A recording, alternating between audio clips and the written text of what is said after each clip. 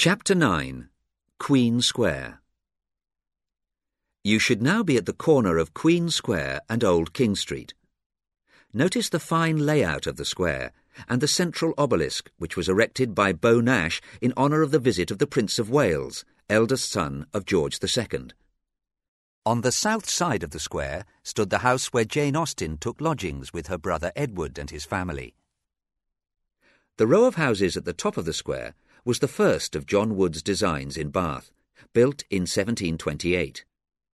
Here you notice that this row of 7 houses was given an integrated facade to make it look like one single mansion. This was unusual. Now, if you look up to Gay Street, you will see the Jane Austen Centre on the right. This is housed in a building similar to the one lived in briefly by Jane in the same street.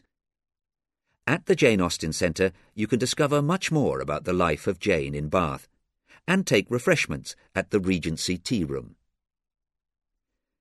To continue the tour, cross over at the traffic lights, go up the hill and take the first left into Queen's Parade Place.